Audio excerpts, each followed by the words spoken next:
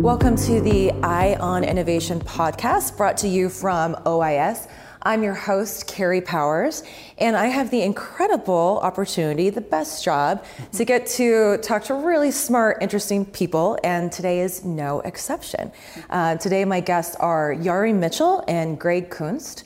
Yari most recently served as the Chief Business Development Officer for AccuFocus, the small aperture company, acquired by Bausch & Lomb in January of this year, and she is now heading up Y Factor Consulting. Greg Kunst is the CEO of Orion Biotech, whose lead candidate has the potential to be the first clinically validated cell therapy for the treatment of corneal endothelial disease. So welcome, both of you. Thank you so much for making time. Thanks for having us. Yeah, thanks, Carrie. So today our focus is on accessing capital and navigating M&A transactions. Yari and Greg couldn't be any more qualified to be our guest to talk about this subject. Yari spent nearly 13 years at AccuFocus before leading the charge on that transaction with B&L. And Greg led Orion to a $120 million raise in April 2022. And that was undoubtedly a very, very difficult environment to be raising capital. You know, I know personally from my startup time as well. So I know our listeners are going to be on the edge of their seats taking notes while we explore this topic together today. So I think a really great place to start is with crafting the story. I think that is the absolute, most important critical factor when you're trying to sell your idea, right? So both of your companies had such a radically different approach, scientifically speaking, to the problems that you're trying to solve. And so I wonder if you think that made it easier to sell to investors or more difficult to sell to investors, and how did you go about crafting that story? So Yari, let's start with you. Yeah, sure. I think for us, when I was at AccuFocus, bringing another intraocular lens to the market had its advantages and it had its challenges. An intraocular lens is known, but what wasn't known was the small aperture mechanism of action. So what we had to do was sort of prove that methodology. And then one of the things that we found that investors wanted to see is something that was fundamentally different, right? That was either going to be completely different and open up new markets, or it was going to be such a substantial change to current technology that it would be able to take market share and deliver value. So our goal was to, how do we identify with a new mechanism of action, how is our lens going to meet that requirement? So that's kind of where we started, and then it moved into working with physicians to craft that. So that's ultimately where we began. Great. Yeah. I mean, I think in our case, we started from a different place in that cell therapy is very new to medicine, right? I mean, so I think that creates a bit of interest, but also creates a bit of challenge. And that challenge becomes, very few people understand cell therapy and the risks and benefits. And investors naturally, when they don't understand something, they get risk averse. Mm-hmm. And so I think on one hand, one can say, being very different is helpful because you want to be differentiated, to be able to raise money. On the flip side, sure, it cuts the other way in that it becomes a harder challenge to explain exactly what you do and why you're going to be successful at it. And we spent a lot of time, particularly with ophthalmology investors, educating them on cell therapy. Mm-hmm. Conversely, we spent on biotech investors, they wanted to dive in deep in things like CMC, manufacturing, and regulatory. So it depended who we spoke with, but I definitely agree with Yari. You need to have a clear unmet need, and you got to be different. If you're the 25th prostaglandin analog or the 25th, monofocal IOL, the ability to raise money in this environment is really hard. Yeah, exactly. And I think to overcome the barriers that exist within the our channel, or the IOL channel in particular, is there's already so many lenses out there. They're all trying to do the same thing, deliver range of vision. But we've reached this sort of peak adoption, and we've been hovering at this space for such a long time. So we were asked, how does this lens make a difference? How are you going to be the one that grows the market, takes share, and also how are you going to stand up to the big players that have the budgets? Right. So, and also conversely, I mean, how do you exit in the sense of, as you guys have successfully have done, mm-hmm, you exited with a strategic when most of the strategics actually have their own R&D and IOLs. You have to be very different and very differentiated in that case to be successful. Yeah, and which to me speaks to part of the story is you've got to be thinking through how are you going to take this product to market and compete? What are the pathways for reimbursement? And then make sure that you're crafting that on the front end as you're building your strategy and rolling it out. You've got to be very mindful. If your end goal is a strategic, how is it going to fit in the portfolio? How is it going to pull through other technologies? So yeah, you've got to be mindful of that. And I would imagine for you with your strategy, it's thinking forward with a blue ocean. Yeah, a little bit. I mean, because again, it's an area, it's a disease area that we haven't really done a lot in ophthalmology with, and secondly, it's a therapeutic class that is we're still trying to as an industry, we're still trying to figure out what's the role for cell therapy. How do we adopt it? How do we do it logistically? And so each opportunity has its own challenges, but I think. Like the message is, make sure that you're addressing a clear unmet need, and two, make sure that you make it very clear that as you look at the competitive set that you're different and you're addressing unaddressed questions with your technology. Mm-hmm. So the headline is radical differentiation, I think yeah, we've come up with. Yeah, absolutely. Yeah. That's the answer. Mm-hmm. So as a startup, it's always such a delicate balance between being mindful of budgets, but also wanting to show up in a big way and differentiate yourself in the marketplace, have a voice, be a little loud. Mm-hmm. So what do you think are the areas that have been most critical for you to invest in outside of R&D, of course, right? Mm-hmm. But when you're trying to show up as a credible company, when you are, running on a tight budget, what do you think are the biggest areas of investment that are important? Mm-hmm. Greg, let's start with you this time. Sure. I mean, we talk about our company's phase appropriate investment. I mean, so when we're early, we're investing primarily in science, and then we start to pivot into clinicals. But the hard part becomes to your I think the foundation of your question is how do you do that and still have a big brand and keep interest? Because that is certainly important to raise money and certainly important to try to exit the company. And so, I mean, I think where I tend to go there is making sure that you align yourself with the right KOL consultants and build the right MAB, because they're as much a part of your brand as your own company. And absolutely, at least in our industry, I mean, three of us all have deep experience in the industry. There's no secrets in this industry. So if you get the right people in place, I think by and large, the cream of the crop will always rise to the top. Yeah. So the team, so phased appropriate investment, is that how you phrase it? Okay. Yari, what do you think? Yeah, I love that. And I totally agree, Greg. One of the things that has been so helpful is to have those physician voices speaking into not only just the rest of their colleagues about your technology, but also helping you to advance that technology. But when I think about, what's the first thing that I think about in terms of getting my house in order is I always look back to the thought that you dress for the job that you want.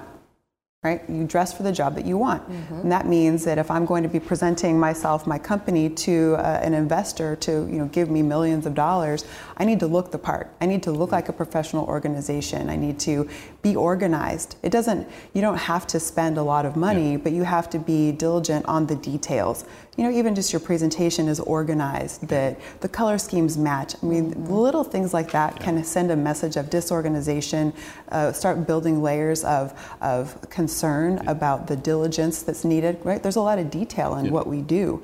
And if, your presentation doesn't look organized, how can I trust you with my money to spend it on all the things you need to do to get a product to market? So I think dress for the job that you want. I would apply that to preparing for investment. I love that. I mean, the devil's in the details. Mm-hmm. And when you're trying to show up in a big way and present to really important key investors, right? I mean, you just absolutely have to make sure that all your T's are crossed and your I's are dotted. So that's a really good point. I like that. Mm-hmm. Very good. So, of course, startup life is never just all peaches and roses all the time. I'm sure that you both have faced some obstacles along the way. So what were the biggest obstacles in your path, and how did you overcome them? Yari? Yeah. Wow. After having been with AccuFocus for 13 years, lucky number 13, and the organization had been around for over 20. So there's a long history, a deep history. So it's an overnight success, 20 years in the making is the constant joke. So in that lifetime, you go through so many different obstacles. There's near-death experiences. There's pivots that have to be made. At AccuFocus in particular, we started in the corneal inlay space, found that product needed to have more time to get the organic growth and the learnings around working in the cornea. So we had to make the decision, do we as a venture-backed company have the resources to support commercial launch of a corneal inlay in the US while also developing an intraocular lens?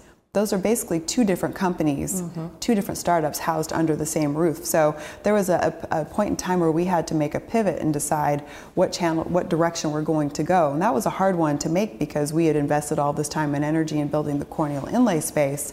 So we, were able to transfer that over to the Cornea Gen team, then focus fully on the IOL and developing that because it deserved all the same amount of time and attention. So that for us was one of the biggest challenges, was making that complete change within the organization and keeping people energized through that change was one of the challenges, but I think that we weathered that storm. I've never heard it referred to as near-death experiences. That's good. Oh yeah. So visual. Yeah. Those things always happen, and I'm sure you've run into those where you think, oh, this data, that's it.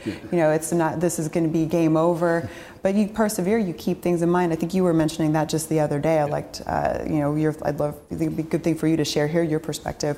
But yeah, just making sure you keep your eye on the prize. Yeah, I mean, there's no startup goes without a near-death experience or two or three or maybe 10. I mean, and I've been had the fortune to work for two now, between Glaucus in the early days and Orion Biotech. And I think there were kind of three obstacles I look at in Orion's early foundation that were key. I mean, one was we acquired a technology from Japan in the middle of a pandemic, just simply trying to tech transfer that from in a part of the world where Japan was locked down, and Shigeru Kaneshita wasn't readily available, during that period of time. So that was a challenge. I think two is, we're in a part of medicine where we have a drug that's with a cell therapy and a small molecule, and so we're trying to navigate, from a regulatory standpoint, between two different parts of the FDA, CBER and CDER.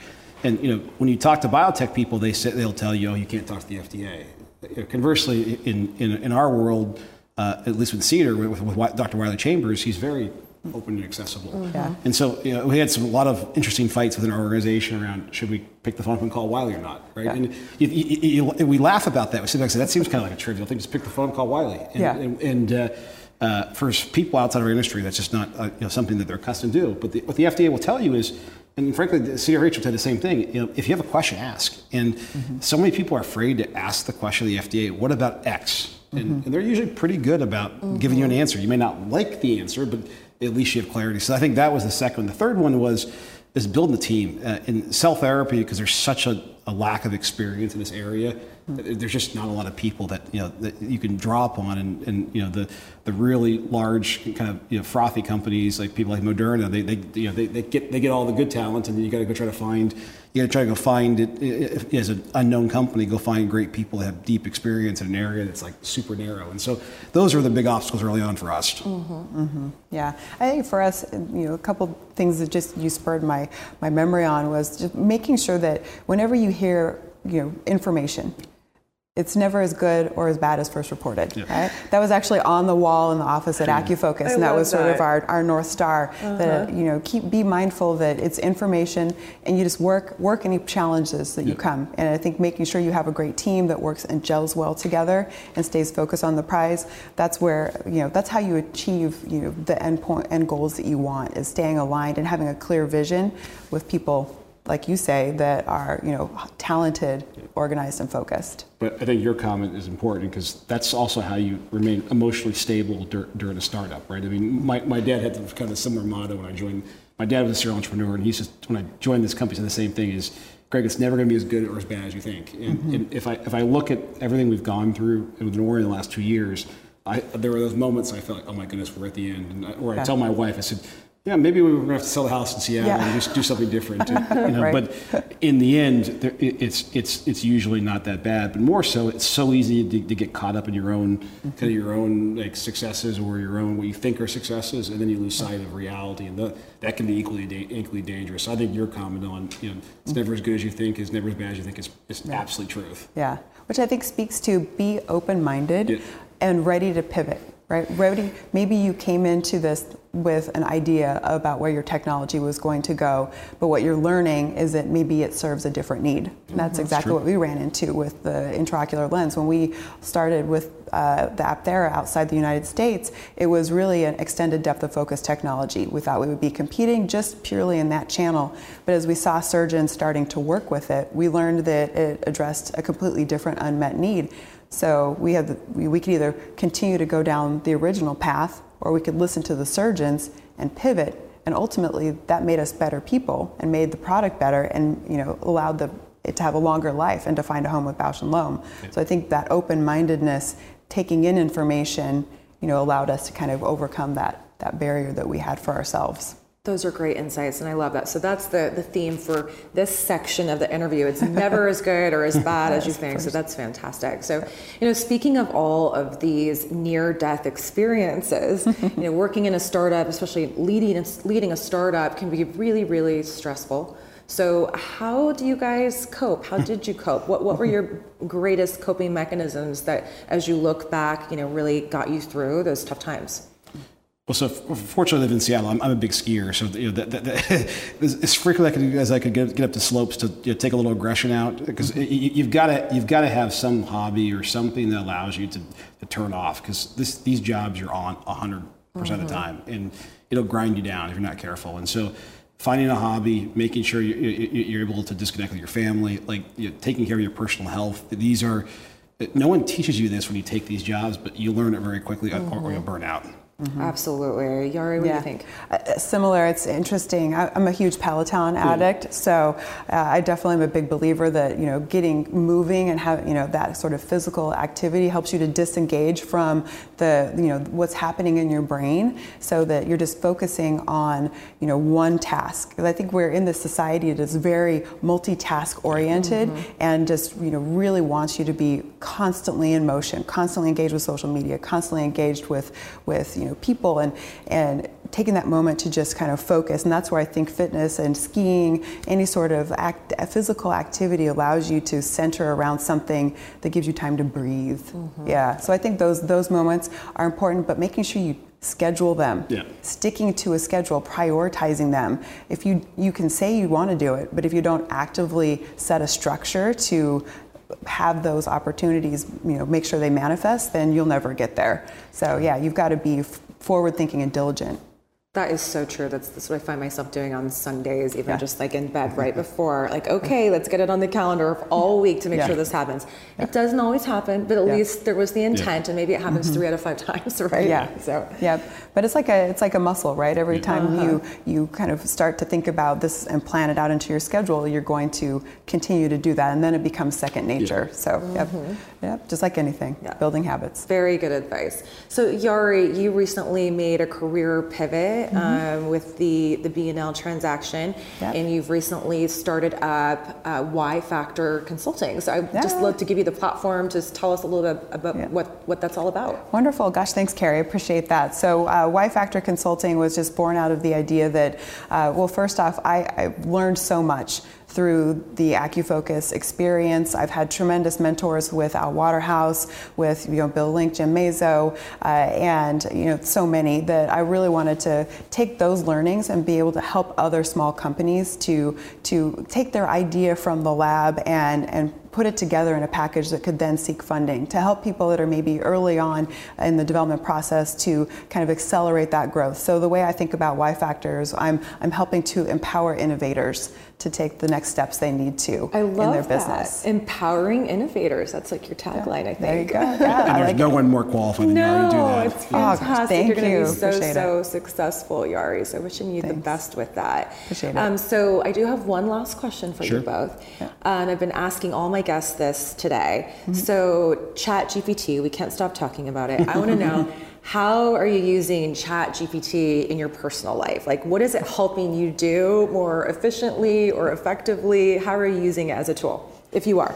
Oh my goodness. So ChatGPT has become a conversation point at my house. I think it comes up multiple times a day. My husband works for a 3D printing company, and he uses it quite a lot in the work that he does. And so it's a constant conversation. I've started using it to help with crafting social media posts. A good friend of mine who just started her own marketing firm, Jenna Far Strategic, she's huge into ChatGPT She and told AI. me about this. I've taken notes from Jenna too. She's got great ideas. Yeah, so I think there's a real great opportunity to leverage AI for content development, but to me it's like anything else, garbage in, garbage out. If you don't know how to use the system, it's not going to be effective. So be forewarned, it's a double-edged sword. But I think I see it as an opportunity and look forward to leveraging it more personally. So personally, have you used it for your personal life at all? Oh yeah, actually, when I first started putting together like my resume, I was like, how can I make this sound stronger, right? Oh, that's great. Yeah, so why not give yourself a leg up, a place to start? Yeah, right? Exactly. Yeah.